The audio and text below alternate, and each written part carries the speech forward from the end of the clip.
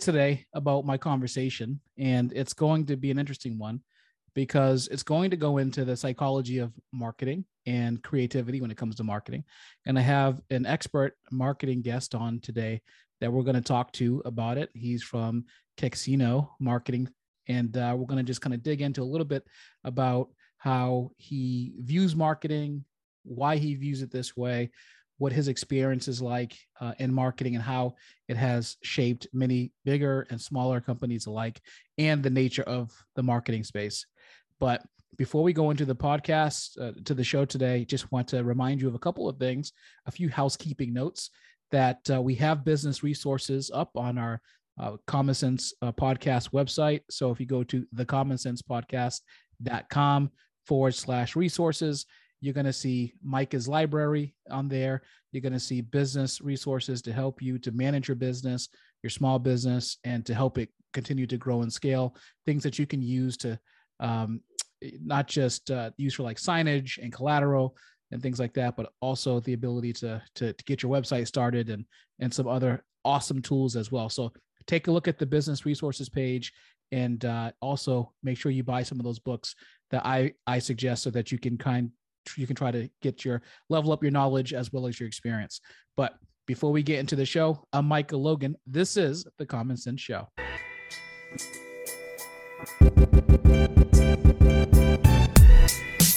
You're listening to the Common Sense Show.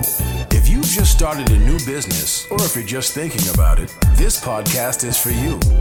Micah Logan has a stellar track record coaching small businesses to achieve six-figure revenue streams. The advice on this show is what has allowed him to have over 15 years of experience as an entrepreneur.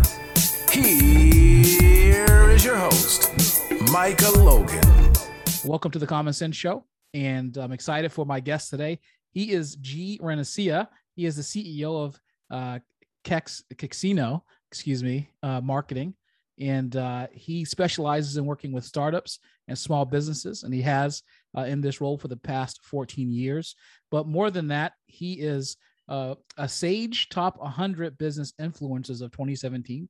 And a Sage, that just sounds like something very, mystical, right? Yeah, something that I think I want to know more about. He's also one of the top digital marketing agencies in 2019. He is extensively quoted in the media for his expertise. He's been in marketing for over 25 years. He's run full service agencies. His clients include Sony, Timberland, Adobe, UNESCO. I mean, this guy is the real deal. G, welcome to the show. Well, thank you for having me, Micah. I'm very pleased to be here. What a great intro. I don't know if I can live up to that. Well, you did it all. I just have to tell people about it. Yeah. That's it. Maybe I need a marketer. What do you think? Yes, that's right. So one of the things that the reasons I wanted to have you on the show was to talk about your approach to marketing. But before we get into that, can you just tell us a little bit about your background, what I didn't go into, some of what has shaped your view of marketing, and why you choose to adopt the method you do, and kind of what made you become you? Well, I've been in marketing now for, like I said, 25 odd years. Back in the days of dial-up modems and AOL CDs. Remember those? I do. Yeah. I remember that everyone used to get those discs to their house, the AOL disc. Right. And you used to get hundreds of them, and you used to use them as drinks coasters, right? Like every other month they came to the house. Yeah. Yeah. And I'm not sure if maybe we used them once, but I can't imagine the enormous expense that it cost AOL to do that. Crazy times. Yeah. So back in those days, well, not quite back in those days, but that's where I started. And then more recently, I was worldwide director of marketing for a software company in Europe. Our clients were people like Time Inc., IKEA, Nestle, Airbus, Marvel Comics, people like that. But every time, as the marketing director, every time we got marketing agencies in to pitch for our business, I felt a disconnect because none of them would take any fiduciary responsibility for the marketing plans that they proposed. So if it all went wrong, they'd wipe their hands and run away. They were more interested in the tactical side of things, Right. The web design or ads or events or promotions or that sort of thing, right? Because, social was just taking off at this time. It wasn't really very much social centric. Nobody was asking me about the business results on which the marketing plan needed to deliver, right? Which I thought was crazy. So, it dawned on me that I can't be the only person looking for this kind of agency. There must be a ton of startups and small businesses in particular who were looking for help with marketing from a business perspective rather than tactical. Designing and managing a marketing plan, generating qualified leads, and ultimately putting a plan together that actually made a commercial difference to the business. So I gave up my cocooned existence in the corporate world with my expense accounts and company BMWs and international flights and all that sort of good stuff. Who needs that stuff anyways? Yeah, exactly. Who needs that stuff? And we started Kexino in January 2008. 2008, which you'll remember, was not exactly the best time to start a business of any kind, let alone a marketing agency. Well, but with a bit of crossed fingers and a following wind and some very, very supportive clients in the early days, we weathered the storm and we came out the other end. And today we're 19 people in 9 countries. 9 of us are in the US. The rest are in Europe, South Africa, and I have 2 people in Australia as well. Our clients are primarily in the US. Probably 85% of our clients are in North America rather than US. Right. Don't want to upset those guys north of the border. And although they won't yell at you, they'll just be very polite and they'll be very polite, mildly irritated away. Yeah. It's primarily North America, a little bit in Europe. Otherwise, the rest is Southeast Asia, China, Japan, South Korea, doing a lot of stuff with those guys, primarily in the tech space, as you can imagine. Right. And that's us.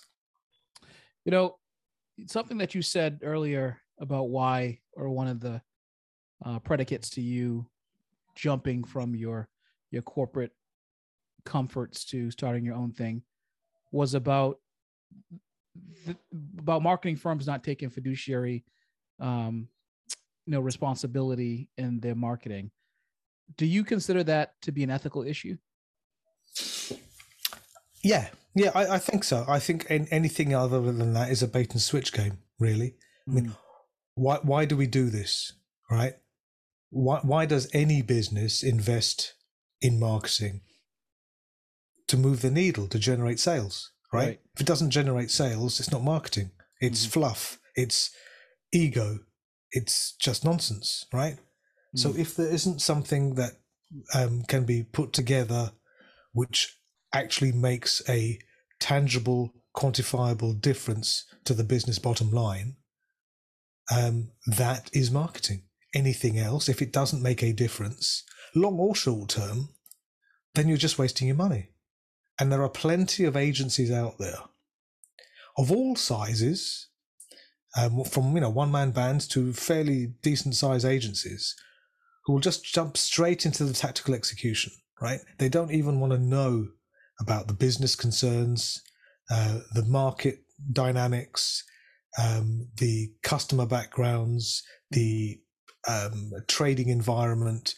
They just want to get straight into, I don't know, doing a new website or spending money on Facebook ads or doing whatever. And they won't actually look and take the time to understand what makes sense for that business, what makes sense for both existing and prospective customers of that business, you know. Yeah. And they've got a set of tools, Mhm. a finite set of tools, and they're trying to fit things in the wrong way around, right? So they've got these tools, and they're trying to. Have you heard of Maslow's hammer, the law of the instrument? You may know it as if all you've got is a hammer, everything looks like a nail. Yes, that's right. Right? I have. Yeah. Right. Okay. So, Or essentially the theory that the hammer is searching for a nail to hit, or basically. Right. Exactly, because that's all you've got, right? Which is one of the reasons why we had to become a full service agency rather than specializing in branding or design or SEO or CRO or whatever else. Because if you break these things down into the component parts, they don't actually work. You can't separate marketing disciplines across multiple providers, especially if you're a smaller business, because you don't have the wherewithal or the experience or the presence to be able to hold all of those sorts of things together. So this is the reason why it has to be, all of this stuff has to be driven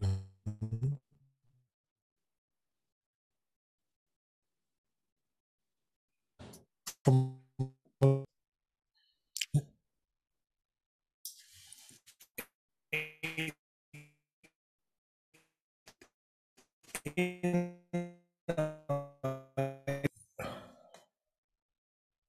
All right. Sorry for a little bit of the bumpy video here, but G, you were just talking about how marketing firms need to explore this comprehensive service offering in order to fully satisfy a business's needs or a client's needs. If you can continue on that.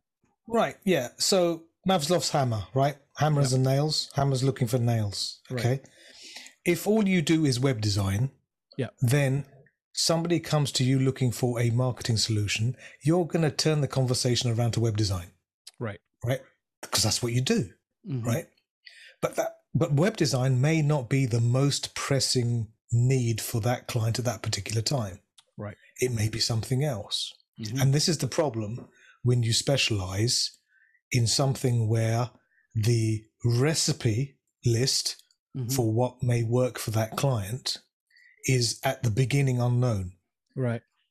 At the beginning, you have to do your research, you have to do your homework and work out what that recipe list looks like, what that checklist looks like, right, and then craft together a marketing plan accordingly.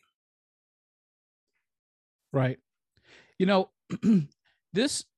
I have a lot to say about this actually, but I want to start with Michael Gerber's quote about this is really the genius of the E-Myth, isn't it? Where he talked about how the fatal assumption in business is that because you can do the technical work, you think that you can be a business owner. And I think that this specifically, he was referring to the fact that you think you can go on your own and run a business. However, it does apply in what you're talking about, in the sense that you may have been a web designer as a part of an overall marketing company at a firm, and you did excellent things. And so you go out on your own because you feel like you want to be your own boss, which, by the way, is a terrible reason to go out on your own.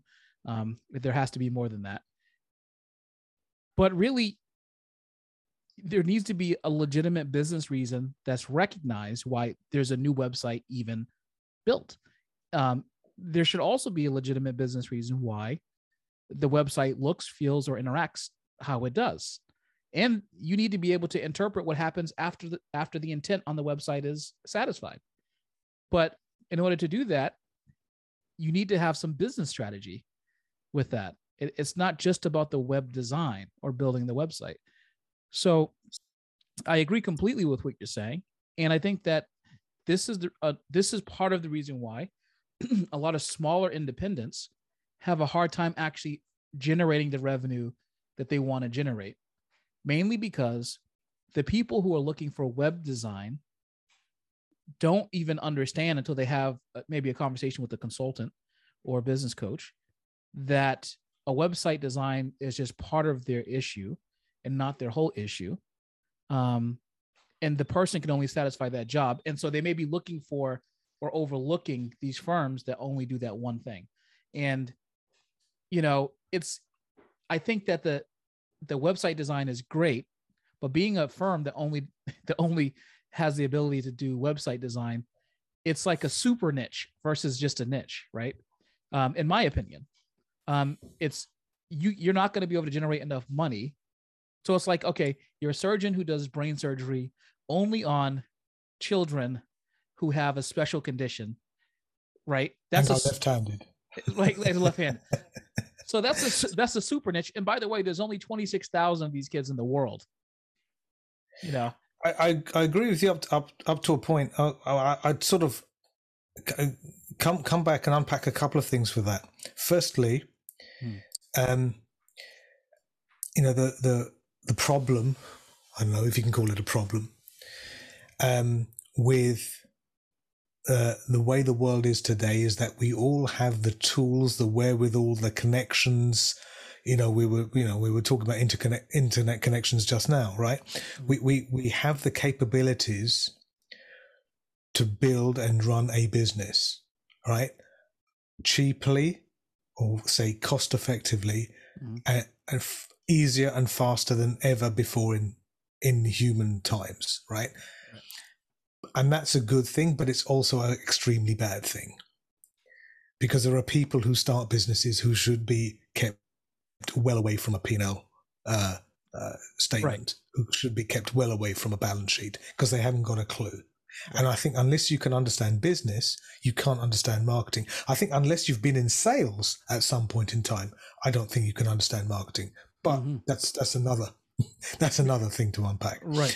But also, I think what's key was what you mentioned is that if you're being approached, since we're talking about web design here, if you're a web design agency and you're approached by a client saying, "Hello, I would like a new website," the first question shouldn't be, "What's your budget?" Right. "When do you need it delivered?" It should be, "Why do you need a website?" Correct. Right? What itch do you need to scratch which is not being fulfilled by the website that you have today? Right. Okay. And they'll say, "Oh yes, well, it's not converting, or we're not getting any leads from it," or, well, same thing, right? Or whatever. And then what will inevitably happen 9 times out of 10 is that the client will get a brand new, spanking new website which looks fantastic and has got all of these things flying around and it's all looking great, wonderful, but it still doesn't convert. Correct. Right? So they spent a ton of money, which they probably would rather use on something else, and are still in the same position. Why? Because their existing website was probably okay. I mean, okay, sure, any website can be a bit better, right? Right. But it was probably okay. But the reason why it didn't work is because nobody's looking at the copy, right? No one's spending any time on copywriting, any times on looking at visitors through funnels, doing any research on landing pages, and actually looking to convert the customer through a series of pages, right? Inevitably, the copy on the website is something that's been thrown around in a Google Doc going from one person to another person over the last few years. Maybe it's been used in a previous version of the website. Maybe it's in the company brochure. Nobody gives it very much of a thought. There's no meat in the sandwich. So all you're going to do is give them, a better looking sandwich, but there's still nothing inside. And especially smaller agencies are reluctant to ask these questions because they're just grateful for the business or the potential business, right? Or scared that they're going to lose the business. Sure. But do you want that kind of business? Do you want just to do pretty pictures that don't convert? If it doesn't convert, it's not marketing, it's art, right? I mean, put it in a gallery or something, because it doesn't have a there's no commercial result due at the end game of the website, right? That's, so what's the point of it? That's totally correct. And this has really been one of my pet peeves for a long time, which is that nobody stops and asks why, because why is answering that question, why, is a lot of work. And when you ask why, you're often going to get the answer, well, it's because this is what I was told by this person, or what I observed from that person, or what I think is supposed to happen. There's often no real contextual reason that's actually logical why a person wants to redesign their website, or, as an example, or engage in some specific form of marketing. It's often always because a person had read something that someone wrote. They haven't tested it out scientifically in their own business. There's no empirical data. They listen to a podcast. They listen to a podcast like this, two knuckleheads like us. Yeah. And they say to themselves, oh, well, this seemed like this worked in my arena here, or this $3 million, graphic design firm did this. So obviously this particular procedure works. But just because you're a graphic design firm here doesn't mean that your firm is the same as a firm that does graphic design there. And like, there are a million reasons why. And we can always talk about that, but why do you think that, I guess we talked about it, that these firms don't ask why, because they don't really want to dig into the stuff that actually takes time to do. Do you think it's because they haven't structured their business in a way to address getting paid, or even like putting themselves in positions to understand this piece? Does it all come down to the business sense and the ability to understand business functions? You could have cut that sentence way earlier, Micah. They haven't structured their business, period. Right? There is no structure. Right. Yes, there's the fear of losing the client by asking too many questions, but also I think you also have to look at it from the client's perspective. Okay. Why is the client suggesting to you that they need a website? Right. Okay. Since, is the client an experienced marketing person? Probably not. Right. So they have self-diagnosed the problem. They think the problem is a new website. Right. And that's a very, very dangerous place to be. Just, many times we will get inquiries from businesses of all sizes and saying, okay, can you tell me, I need a price for a website and a this and a that, and they go through, it's like a shopping list, right? Right. It's bang, bang, bang, bang, bang, bang, bang. Yep. And my question is, how have you determined that this list of items is the list of items which is going to actually make a tangible difference to your business? Why do you think, right? Why do you think that these things are going to be right? Right now, and there's many reasons for this, but this whole self-diagnosis side of things, from a client side of things, is very unhealthy. If I go to the doctor, okay, complaining of chest pains, okay, I don't say to the doctor, look, I've got chest pains, can you give me some angina medication? Right? The doctor's going to say, hey, hang on. Who's to say you've got angina? Right. Right? The doctor's going to examine me. He's going to ask me about my history. He's going to say, how many bacon sandwiches have you had in the last, 6 months? And all of this sort of stuff. He's going to ask me all of these questions. Right. And then he's going to make a diagnosis. And now the diagnosis may well be angina, but it could also be that I had a really spicy meal last night and I've got gas. Right. Right. It's like if I go to a mechanic and I say I need a new transmission, well, actually all I need is a new oil, is an oil change. Right. It's not up to me to tell the person who makes a living doing this what they should be doing for me. Right. That should be part of their services. That you should be going to them and saying, look, this is my business. This is how it works. These are where we get our customers today. These are how well we convert those customers. This is the after sales. This is the internal business processes. This is all the rats to it. Okay. We're looking to get from here to here within this amount of time. We've got a budget of X. What can you do? That's something that you want to start to work with. Right. You come at it from a business perspective.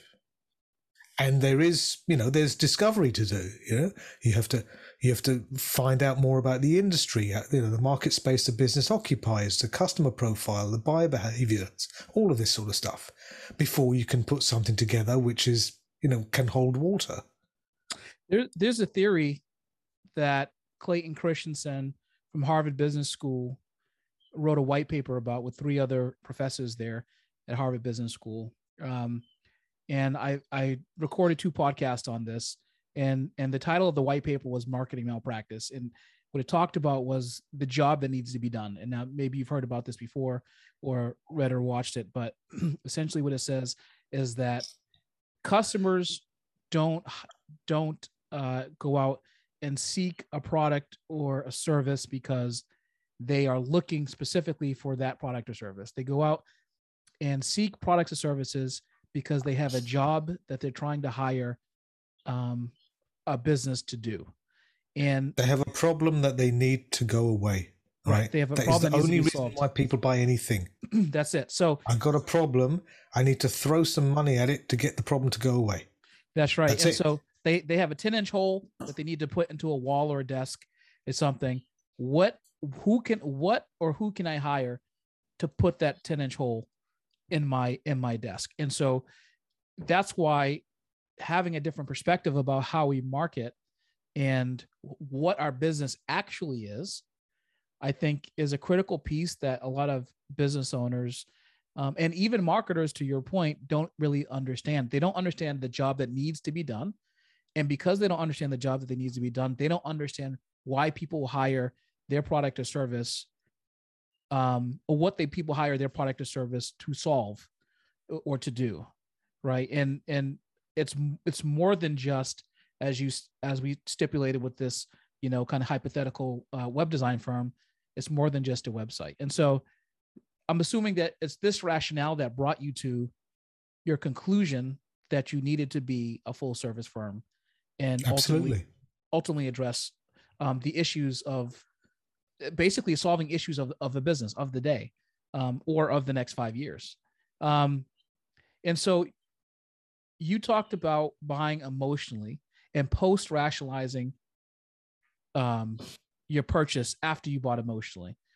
So you analyze your purchase logically, but you buy emotionally.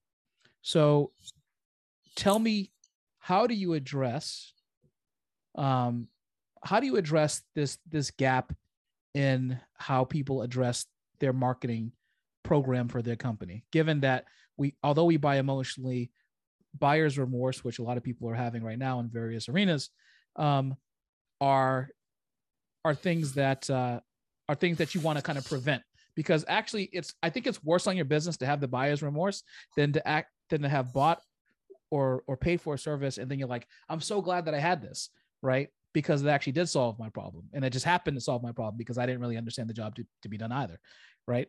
So how do you help people businesses to understand what their job is and to prevent this gap in buying? I actually think, I should say. Okay. Contentious statement here, Micah, perhaps. I think buyer's remorse is a failure of the business to adequately market their product. Interesting. Okay. And let me tell you for why. You can send hate mail to G at no, sorry, I'm joking. Yeah. I'll get enough hate mail. I don't need any more. So, firstly, decisions, even the decisions that we think we're taking rationally, we're taking emotionally. Okay. And that's the same whether you're talking B2B or B2C. It doesn't make any difference. Other than in B2B, you have usually more than one decision maker in the process, but otherwise it's the same thing. You're talking human to human. It's the same thing, right? But it's still an emotional purchase, an emotional decision, even if we post-rationalize it. Let me give you an example. I've got a thing about shoes. Okay, I'll hold my hand up. Okay, if I don't know if there's a Shoe Buyers Anonymous, but if there is, I should join. Right. I like a good pair of shoes. Okay, so imagine I'm walking past a store and I'm looking in the shoe store and I see an absolute knock 'em dead pair of shoes. Okay. But I've got sticker shock. The price is like, hang on, is that the price or the serial number? I mean, what's going on here, right? Some crazy price. Okay. So I'll go in and I'll try them on and I'll be seduced by the branding and the atmosphere and the way they take care of you in the store or whatever else. I'll take these shoes home. Okay. And this is, as you point out, where the buyer's remorse can set in, right? I get home and I think, oh my goodness, what have I done? I've spent a gazillion on these pair of shoes. What am I doing? And then you post-rationalize to yourself. You say, yeah, but sure. But, look at the style, look at the shape of the shoe. It's classic. It's so well made. This thing is going to last so much longer than, cheaper pair of shoes. So actually, I've actually saved money because I don't have to buy 3 pairs of cheaper shoes for the 1 pair of shoes that I'm getting now. They're going to be so comfortable. They're going to go with so many things that I wear. And you do this, you convince yourself in your head, right? If it works, you keep the shoes. If it doesn't, you take them back, right? So this presentation as marketers that we're putting together for the articulation of value of the product or service that we're selling isn't just to entice the buyer to make that purchase, but carries on after that purchase, not just from the buyer's remorse side of things, but hopefully to the point of turning that customer into more than just a customer, more than just a repeat customer, but a true advocate of the brand that we're creating. You with me? I am. So this prompts a question then.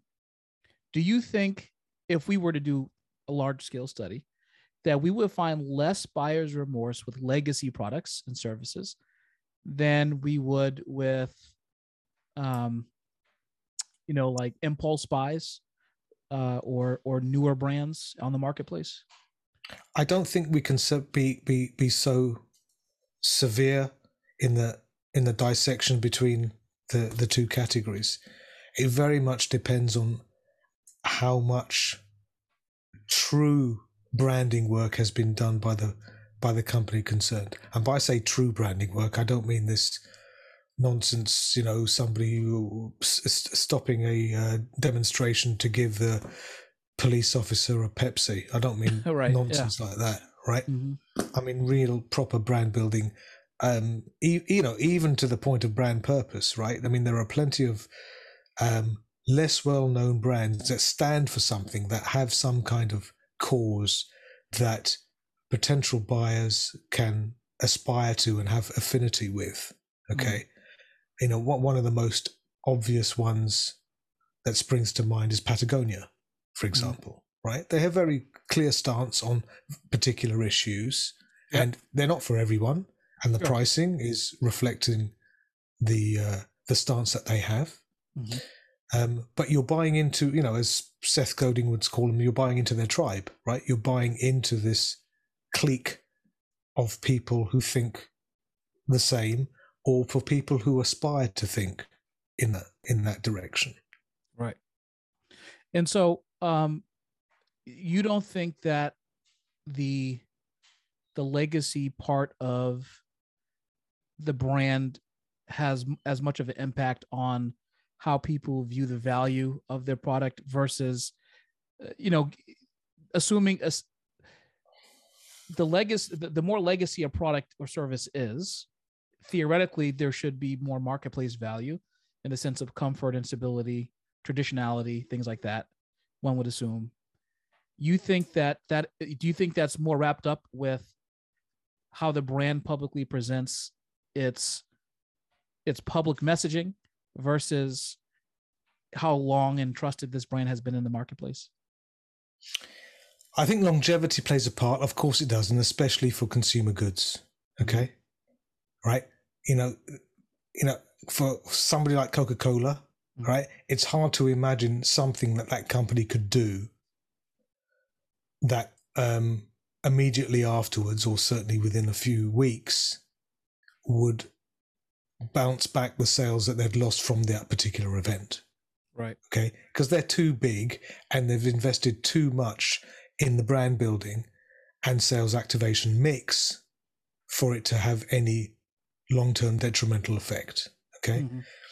The trick is to have a mix. Okay. So long-term brand building and sales activation. So sales activation, if we think about, the types of ads that we see on social media at the moment, buy one, get one free, put this code in, offer expires tomorrow, buy this set of saucepans, kitchen knives, whatever. Okay. That can work, but obviously you're on a, you've got the law of diminishing returns in that, because once you've got a target audience selected, you're cannibalizing that target audience each time and marketing to a smaller and smaller group. And if they don't have an awareness of your brand in the first place, the first question is, well, who are these guys? Can I trust them? And all the usual sorts of doubts that come into the buyer's mind. Right. On the other side, you've got the brand building stuff, which isn't a sales activation thing. There's no call to action in the same way. But over time,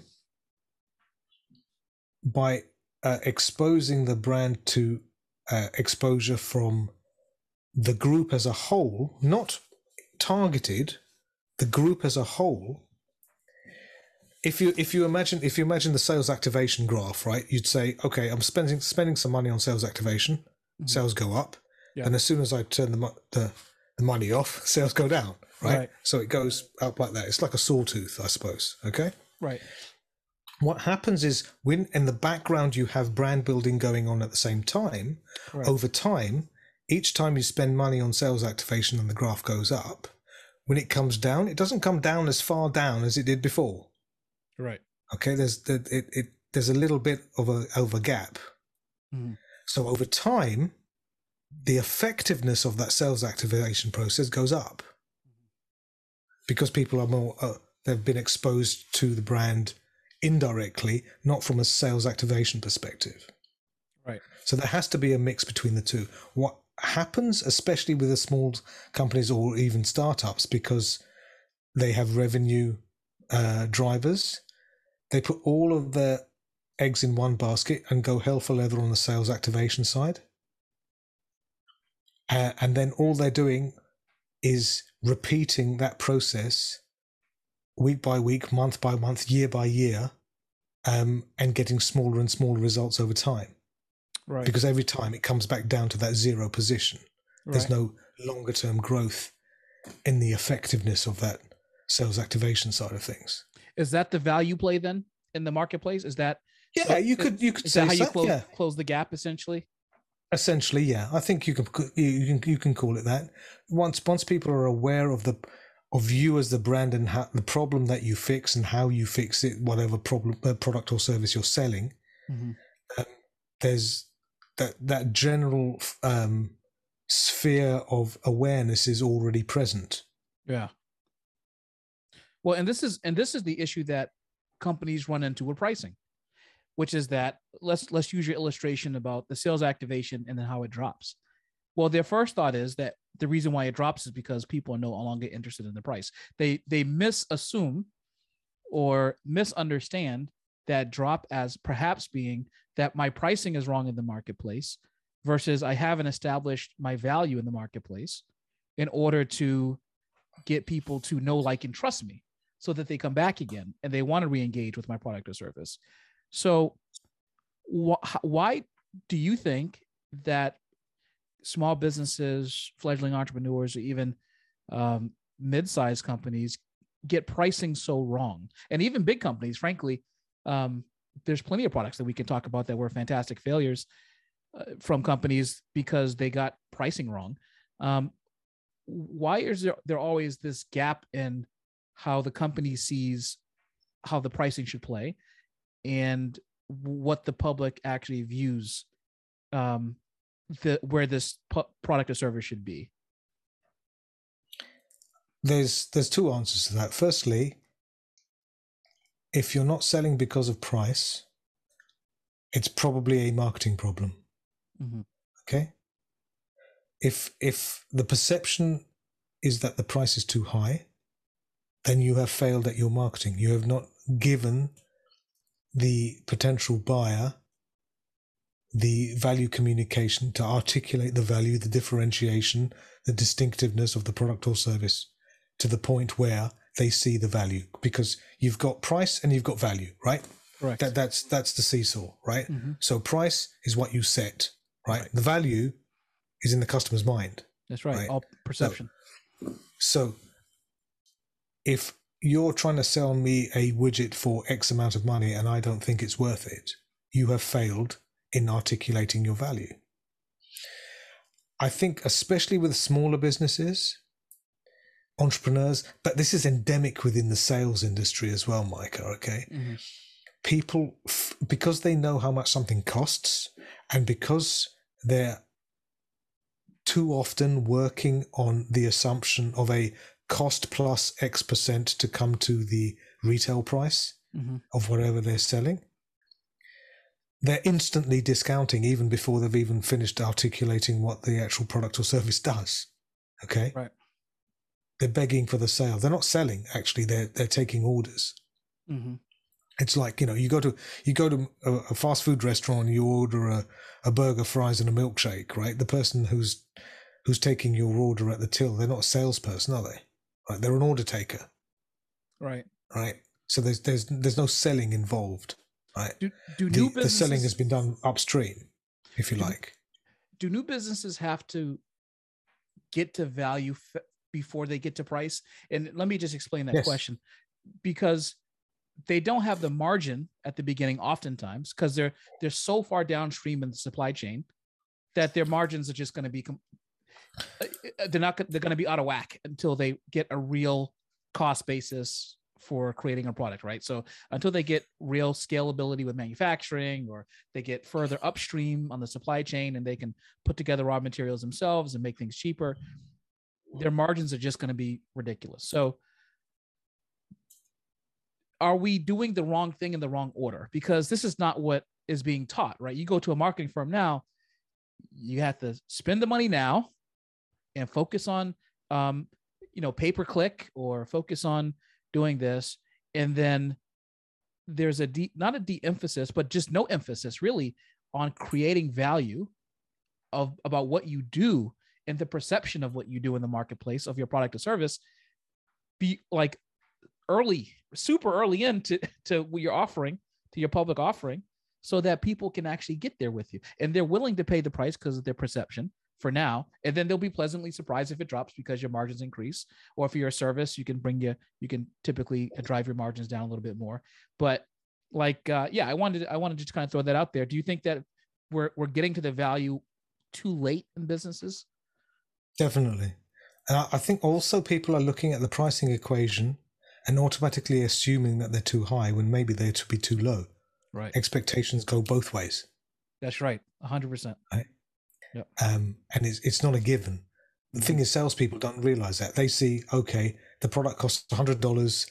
We make it for $40. That means I can knock off $10 of the end price. And because I feel bad about the retained margin within that, for example.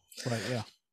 But in terms of buying perspective, absolutely, because otherwise you're a commodity. And unless you can convey and adequately articulate the value of your product or service, you're just another widget seller, right? And then what happens if there's no differentiation, there's no distinctiveness, there's no reason why I should buy your widget as opposed to somebody else's, then it comes down to a question of price. Right. Right. And so then you're on a downward spiral, right? Because I don't care what you do, I don't care what you sell, right? There is always somebody somewhere who'll sell it for less. Right. Yeah, that's right. Just go to go to Alibaba. You don't want to. That's a race that you don't want to win, right? No. The race. What they call it, the race to the bottom. I once heard someone say, you can't be the cheapest and the best at the same time. It's like, if you're claiming in the marketplace that you're the best, hands down, the absolute best. If I say to you, the best heart surgeon, the best neurosurgeon, if I say to you, the best pilot, the best engineer, the best firm, and you went to them and they say, well, we charge $11.75 an hour.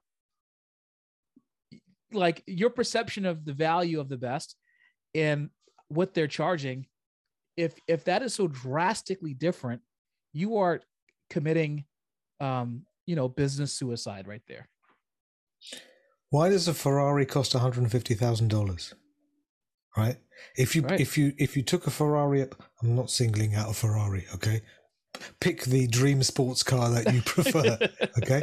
If you take the whole thing apart and you add up the cost of each nut and bolt and thing, it doesn't add up to $150,000, does it? No. It doesn't come anywhere close. Not even close, yeah. Right.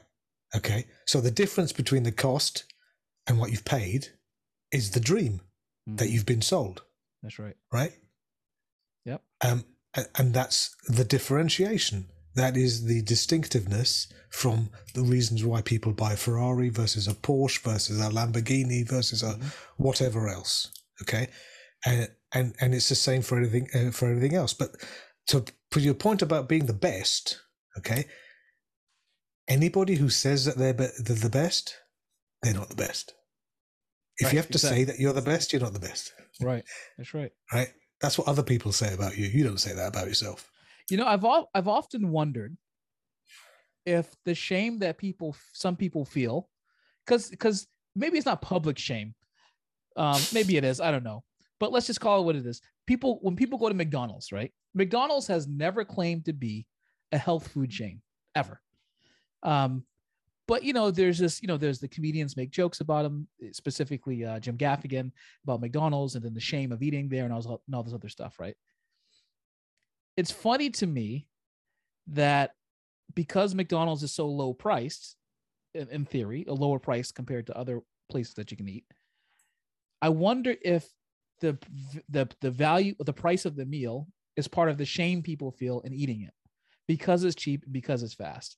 I wonder if it not just what they're eating, right? Because you can go to a place to get a burger and a fry, and nobody condemns you for eating the burger and fry at a different place other than McDonald's. Absolutely. Is it because of the price of the meal and how fast you get it, that the perception of people's mind is that it's cheap? And because it's cheap, it's lower status. Because it's lower status, you should feel guilty if you're eating it. I think it's also the ubiquity. You go to any major or minor conurbation anywhere on planet Earth, you will come across a McDonald's, right? And you can say the same thing about Starbucks or a number of other types of establishments as well. Okay, but it's the ubiquity. But also, I think McDonald's has done a fantastic branding job in terms of consistency. Because if you're stuck somewhere, the brand of McDonald's, rather than some unknown burger joint dive that you've never heard of that seems to be around the corner and the only one that's open at 2 a.m. When you need to have something. The brand promise that McDonald's is offering is you're going to have something that you know the taste of. Wherever in the world that you are, okay? You know that coffee is going to come in a certain sized cup. It's going to be piping hot, nuclear hot, right? Yeah. And it's going to taste at a certain threshold level. You know that the bathrooms are going to be moderately clean. Moderately clean, depending on what time the last signature was on the back of the door, okay? So the expectation level has been set. Okay. So I think that's a very powerful thing. And this is really what branding is all about. Branding is all about an insurance about buying sucky products. Right. Okay. Sucky is a technical term there, Micro, just to let you know. Okay. Right. So to give you an example, supposing I was in the market, I mean, we got Black Friday coming up, right? So maybe I'm in the market for a new TV. Mm-hmm. Okay. And I'm looking at all the specs of the TVs and the resolution and the color space and all the illuminations and all this other stuff. And I've worked out my purchase is down to two TVs. Mm-hmm. Say one of them is a well-known brand of TV, say Samsung, for example. Okay. And the other brand of TV is some unknown brand that I've never heard of. Right. Okay. This is where branding comes in. By buying a Samsung TV or LG or all the other wonderful TV manufacturers that we know and love, right? But by buying a branded product, I know that the experience that I will have with that product will be somewhere between, yeah, that's not bad, to, oh my God, this is absolutely friggin' awesome. Right? If I buy the other TV, even if the specs of the product are even wider, yes, I might get a, oh my God, this is an absolutely fantastic piece of kit. Or it might be, oh my God, what an absolute piece of crap. Right. So that variance is removed or is reduced, I should say. Right. And to take it further, there's also the issue of the peer review. Okay. Mm-hmm.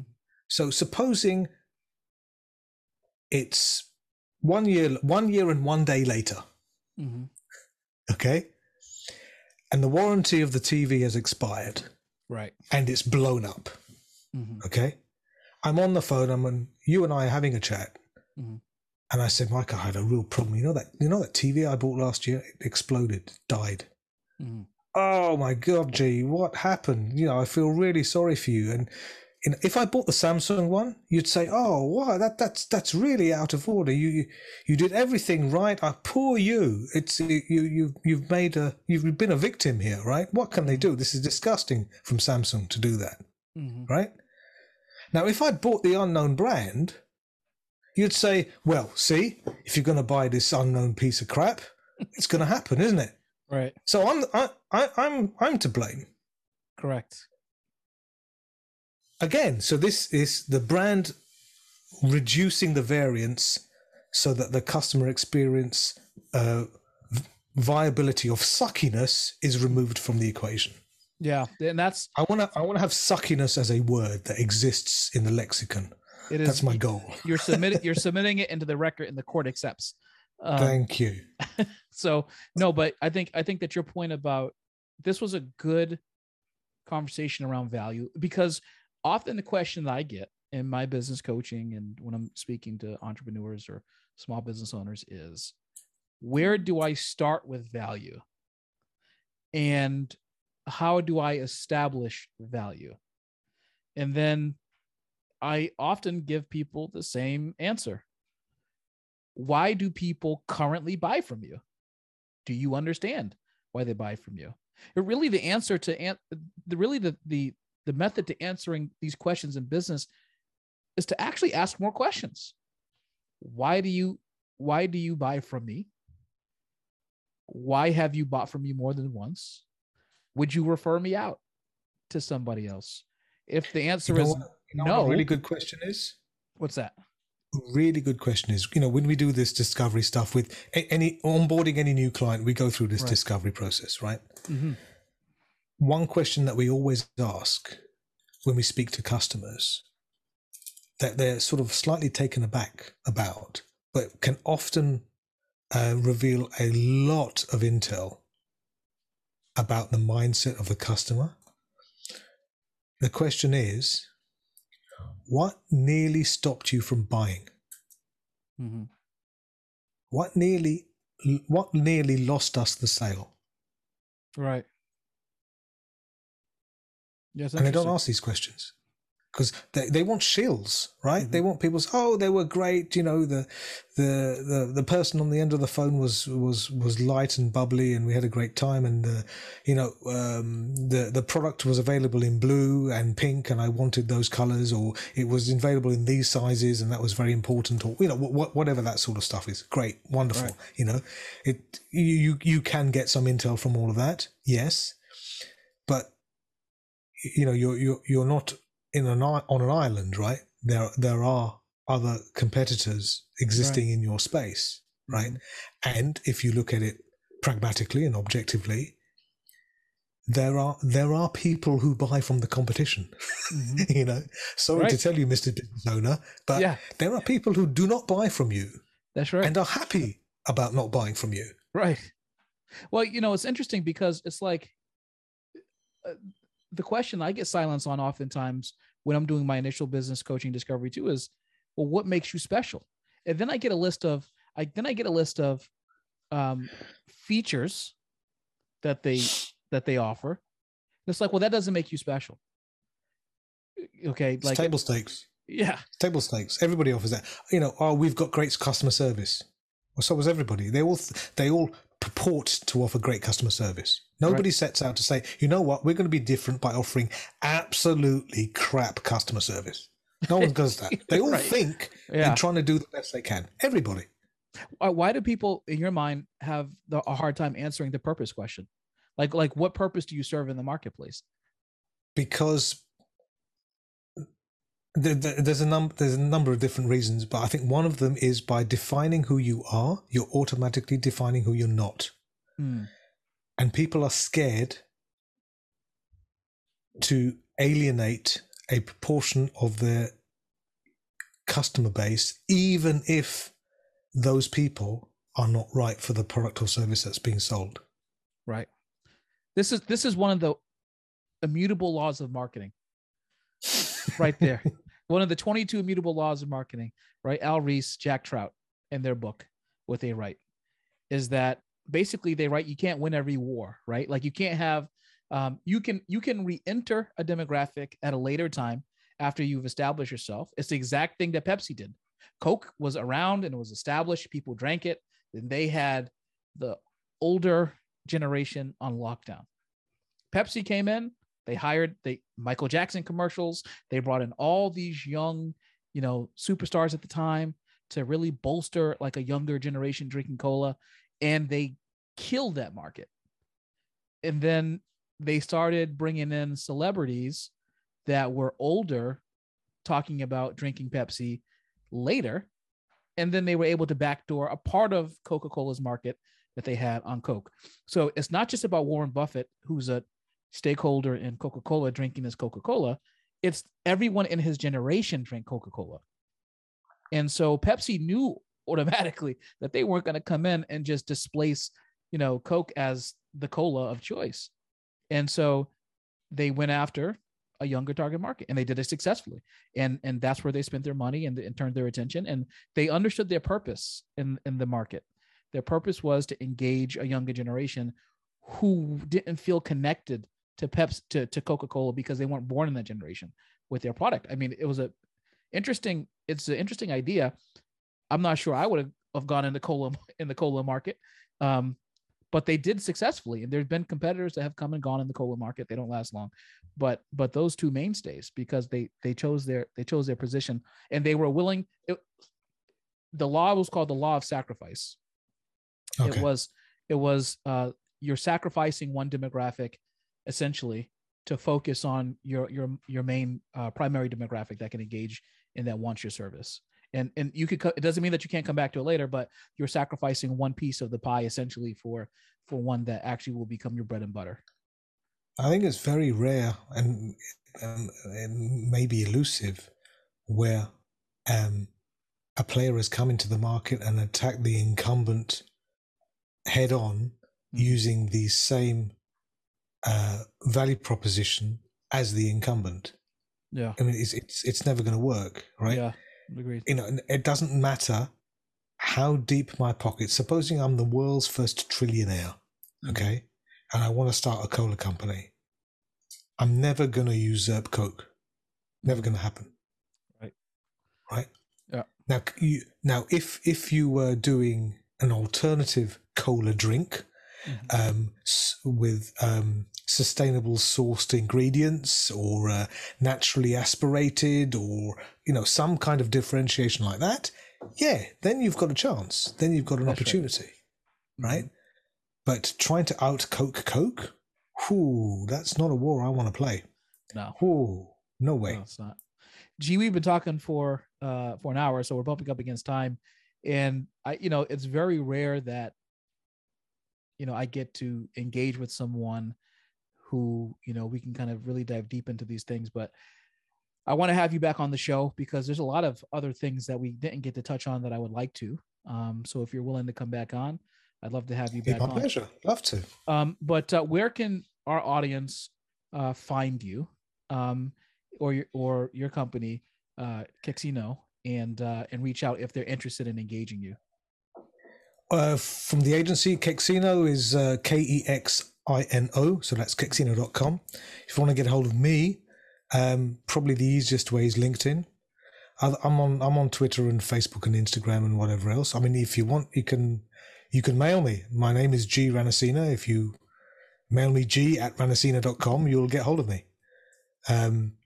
But LinkedIn is probably the easiest and best. I try to be active on LinkedIn at least a couple of times a week. Right. I don't often attain to that, but that's the goal. You have to put a goal right before you can say anything else. But yeah, and let's have a chat. Right, it doesn't have to result in anything. If I can help, if I can be a soundboard, offer advice, make recommendations. That's what it's all about, right? Because, at the end of the day, I'm a small business myself. So, we've got to watch each other's backs. Yeah, that's really it. And kind of what we learned from the pandemic, which is that having these engagements and, they work out. And so, G, your advice has been spot on. I think your ability to critically think through a such scenario is obviously filters to what you do in your firm. And if you're listening to this podcast or you're watching this, I'm going to tell you that the things that G said today are exceedingly rare in marketing firms. There's not this level of detail paid to really a holistic approach to your business. Now, there are people out there who say it, but there has to be a business, a strategic business component to a marketing firm. And if there's not, then even if you have a strategy to deploy, it's going to probably increase leads.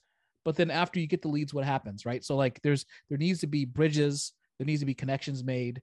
And as a business owner, you need to fundamentally understand how your whole ecosystem works to really solidify your business. Otherwise, you're just you have a job and you don't really have a business. So, G, thank you for coming on today. Appreciate your time, and can't wait to have you back because there are a bunch of things that I would like to nail down on value more.